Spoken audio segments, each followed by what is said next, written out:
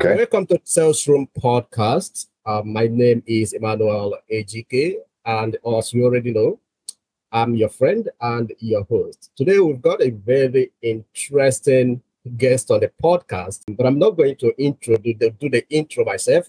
I'm going to let him do the intro by himself. Douglas Cole, can you take up the floor now? Thank you very much. No, it's a pleasure to be here. I'll just give you a quick background. I would say I wear three career hats at the moment. So one of those hats is that I'm a full-time sales leader at LinkedIn, which means I lead a team of sales professionals who are trying to grow our commercial relationships with large enterprise clients. The second hat is I work with startup accelerators in Canada. We have a couple of those here, and we are trying to build the next generation of companies that are selling B2B products and services. So I'm working with some of those founders. And then the third hat is a teaching hat. I do teaching work with the University of Toronto, the Rotman School of Business, and with the York Executive Education Center. So I do a variety of things that are related to sales fundamentals and consulting fundamentals in the role as a teacher. So those are my three hats. All right, awesome. Thank you, Douglas, for that. I understand that you just released one of the. Is this the first book you are writing? Or it is the first. Yeah, it is. All right, you just released your first book, The Sales MBA. I'm going to get to that, but before then, I want to ask you this question. Now, COVID came in 2020, right, and disrupted a whole lot of things. I want to get your thoughts on what do you think of sales post-COVID? Yeah, I think my basic reaction to the impact of COVID is that it has changed a lot of things, but it has also accentuated certain things about sales, which have always been the case. In other words, it's accentuated the fundamentals. So I would say that on the question of what it has changed, I mean, the most obvious change, of course, is just the manner in which a sales professional engages with a prospect or a buyer. That has now moved from being fundamentally or primarily face-to-face or analog to now being primarily digital. And that's because initially we were forced to do that. But I think in being forced to do that, both buyers and sellers started to see that, in fact, there were many aspects of that digitally first motion that were actually better, more convenient, more enjoyable in some sense than the previous world, right? So there has been this shift in all the studies, there are a bunch of McKinsey studies, for example, that show that both from the perspective of the buyers and the sellers, there's this now, I think, default expectation that people should be able to work remotely and to sell remotely. So that has clearly been a major change. We've rolled back a little bit. I think it's more, most of us recognize that within our office environments, we've gone back to some time in the office, but it is mostly digital. And I guess another way to say that it's now hybrid. So that's the big change. The thing about that change, though, with respect to my second point, is that it has really, I would say, underlined and highlighted the fundamentals of sales. So let me give you one example of that. There was a report that my company, LinkedIn, released just a few weeks ago called the 2022 State of Sales. And for that report, they aggregated a very large sample size of roughly 30,000 buyers and sellers, and they focused on the top performing sellers within that population. In other words, people who achieve 150% of quota or more. And what they realized was, essentially, there were, from my point of view, there were three takeaways about those top performers, and those three takeaways were: number one, that they prepared much more comprehensively. They were using a wider variety of sales intelligence and information that's digitally available, right? So their preparation was more thorough. They have a much higher degree of personalization. They are looking for warm connections as opposed to reaching out cold. And again, they're identifying those connections through digital channels. And then they have a much greater and more focused approach to prioritization. In other words, strikingly, they actually spend less time selling than the average performer. And the reason for that, I think, is that they've just decided what really matters, and they're taking the shots in a more considered and deliberate way. So this is why I say that the world is different because of the way we sell, but it's also made us much more aware of what these fundamentals are and how to execute these fundamentals, but just now in a digital setting. Oh, great. Now, I'm going to come back to that fundamentals because I know I have a copy of the Sales MBA. I know you talked a lot about the sales fundamentals. I'm going to go back to that. But before then, I want to ask you this question because you mentioned top performers in sales. Now, what are some of the characteristics, the components that makes one a top performer, from your experience as a sales leader? Yeah, well, it's such an interesting question. It's a very complicated question, and there's so many ways to go with it. But one of the things that I've observed, and in fact, this is one of the main driving energies behind the book, is that there's a mindset component to a top performer that I have found to be really noticeable. It reminds me, there's a very famous quote that I remember reading many years ago from Stephen Covey, the guy who wrote The 7 Habits of Highly Successful People. And he made this one offhand comment one day where he said, if you're looking for incremental change, focus on behavior. And if you're looking for quantum change, focus on the mental paradigm. In other words, the way people view themselves and see the world, that has a huge knock-on impact in terms of the way that they behave in the world. But that's the sort of that's the lead variable, it's their mental paradigm. And when I was looking at the world of sales, one of the things that I observed is that there is a noticeable mindset progression that people go through. And what it looks like is that when they start in sales, initially, most people are a little bit uncomfortable about the fact that they're trying to persuade a busy stranger to buy something. And so their fundamental mindset is one of just being liked. They want to be liked. There's this likability obsession where they try to be as charming and as charismatic as possible. That's the likability phase. Then they progress, I would say, to what I would call mutuality. In other words, they become much more interested in win-win outcomes. They think about the buyer, seller, or the buyer's perspective. They think about their own perspective, and they're looking to engineer some sort of mutually beneficial outcome. That's the mutuality stage. And then the mindset of the top performers is what I would call objectivity.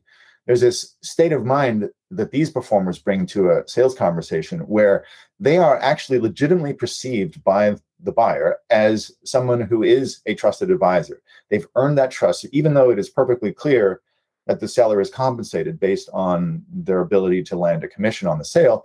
That doesn't matter. That the salesperson is bringing a plausible objectivity to that conversation as a result of being able to see the variables in play.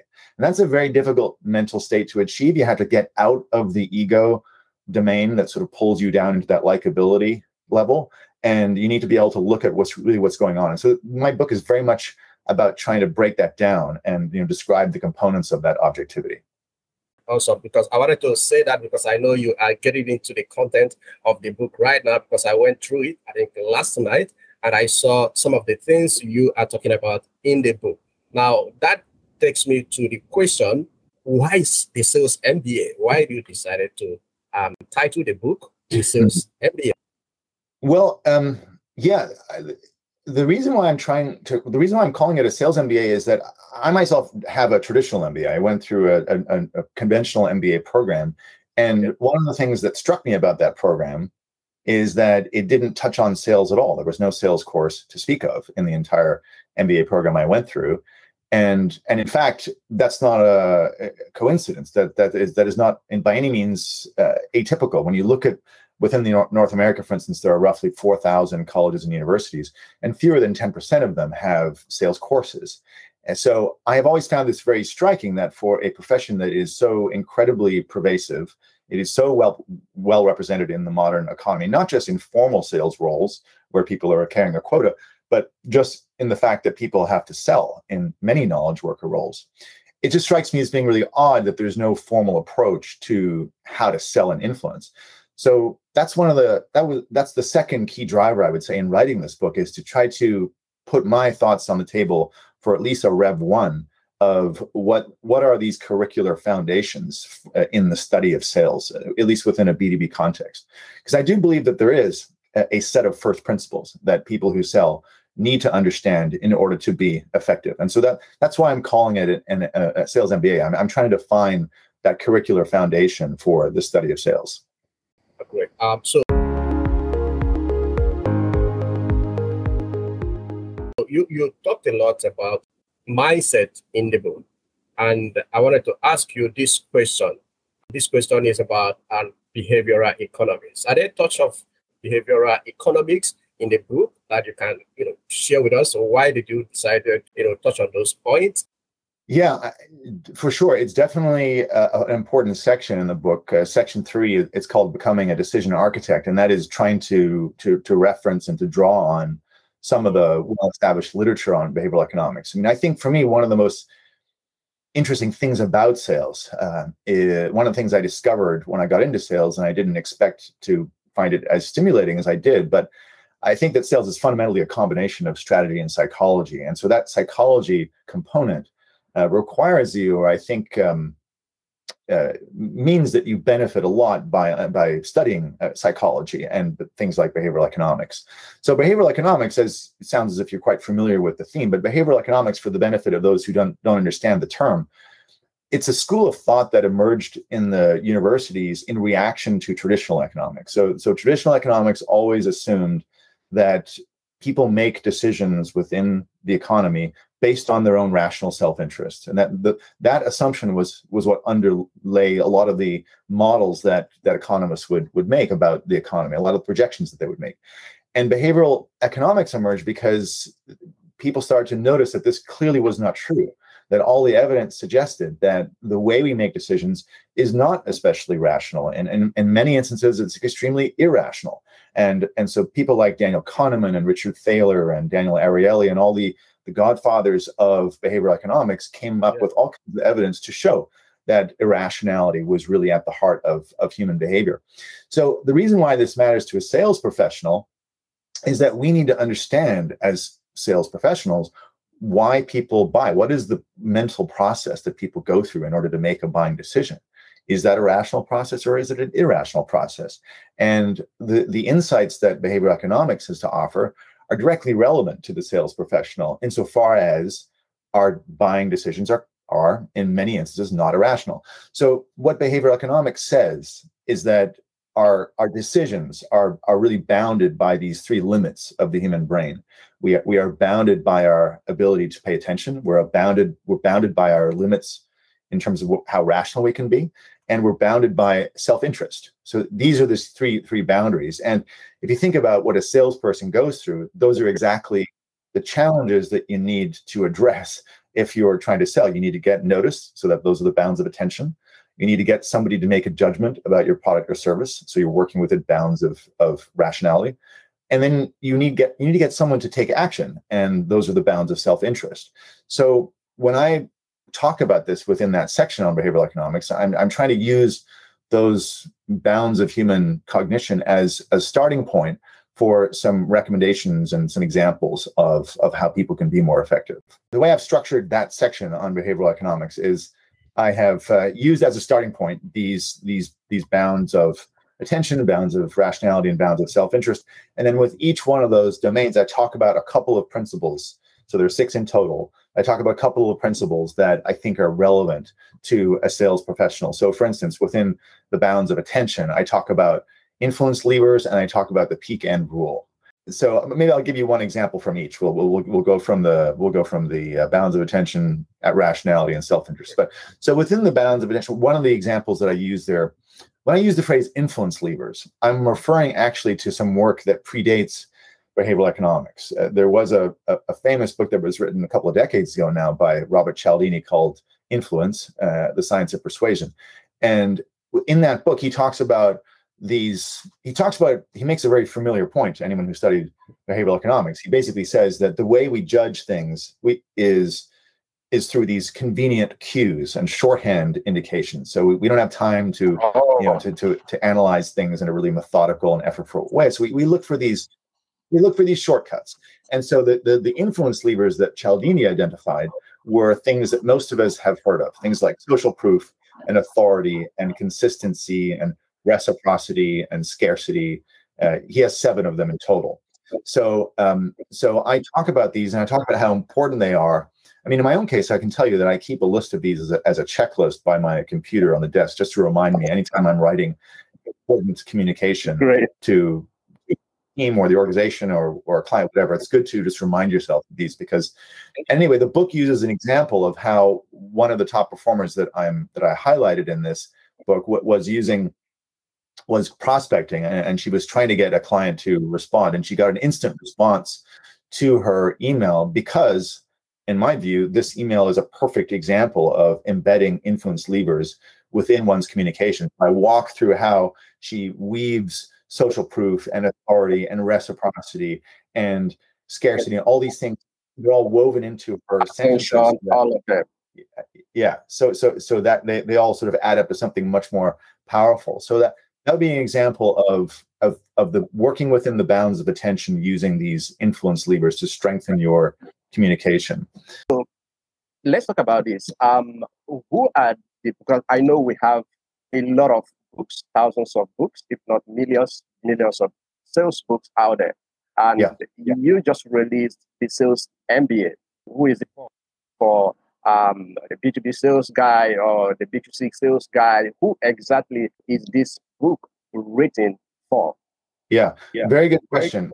Very good question, and one that I had to think about long and hard because, as you say, there's a ton of stuff written on sales. So this book is the primary audience for this book is the B2B sales professional selling into who is selling through an enterprise, a relationship-based sale into an enterprise. So what that means that it is not for somebody who is selling in a B2C context, for example, a real estate agent or a franchise owner or something like that. It is someone who is selling to a corporate buying committee and has a sales process that is relationship driven. That is the ideal buyer. I will say that I think it's useful to think of a primary buyer for a book, and it's also useful to think of the secondary audience. And the primary audience is as I've described, and the secondary audience, I would say, would be people who just want to understand the science of influence a little bit better. Because I would argue that sales is a specialized field in some sense that has a lot of principles to offer people who are outside of that area of specialty, but who nonetheless could benefit from some of its insights. I use the example in this book how I think we can all benefit from people who specialize, even though we don't intend to go down that exact route. I'm very interested to hear what a ballet dancer has to say about flexibility in order to keep myself more flexible, even though I don't want to be a ballet dancer. So I think that sales is one of these highly specialized areas that concentrates on human relationships and, as I said, the strategy and psychology of influence. That in such a deep and intense way that I think it has a lot of value to offer. So that's the secondary audience. People just want to get better at influence. All right, great. Thank you so much. Just as we begin to wrap up the interview, at what point did you say, oh, it is time to write this book? Was there anything that happened that made you say, like, I need to write a book right now because I have to address this, or that?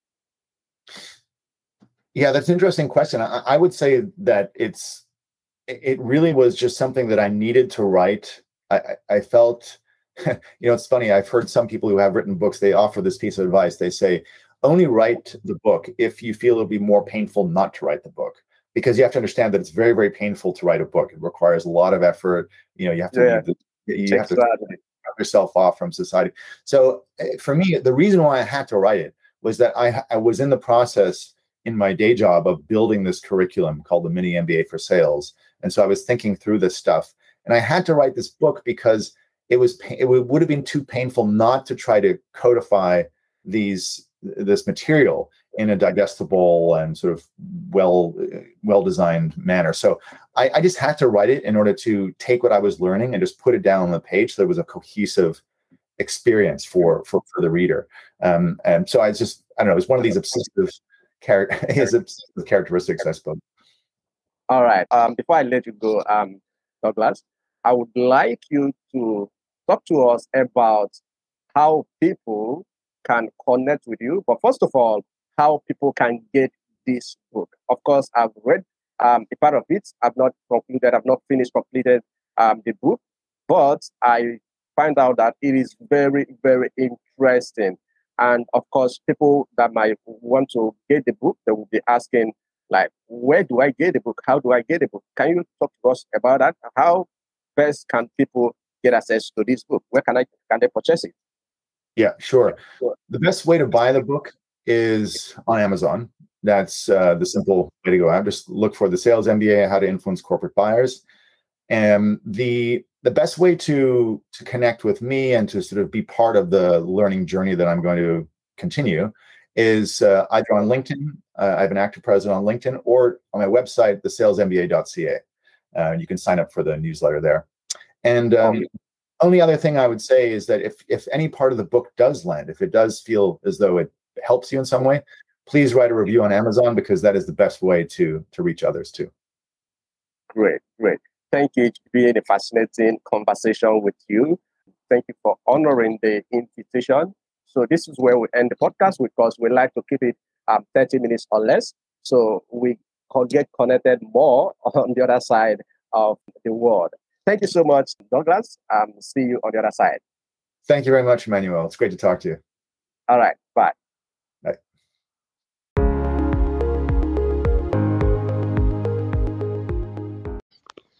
Welcome to the Sales and Marketing Podcast. My name is Emmanuel Ejike. I'm your host and also your friend. Today, I've got a very important friend in the show. His name is Gift Simeon. He is an online consultant. He's done a lot of things when it comes to online strategies, SEOs, and the like. I don't want to introduce him. I would allow him do the intro himself as we get into the show properly. Stay tuned. Thank you for listening to this episode. My name remains Emmanuel Ejike, your friend and your host. I really hope this episode was valuable to you. Let's meet in the next episode. Bye. Welcome to the Marketing and Sales Podcast. My name is Emmanuel Ejike. As you already know, I'm your friend and your host. Today on this episode, I've got a very important friend. His name is Gift Simeon. Gift Simeon is an online business consultant. He's done a lot of things when it comes to online marketing, especially SEO. I wouldn't want to introduce him myself. I would allow Gift introduce himself as we dive into the show properly. Stay tuned.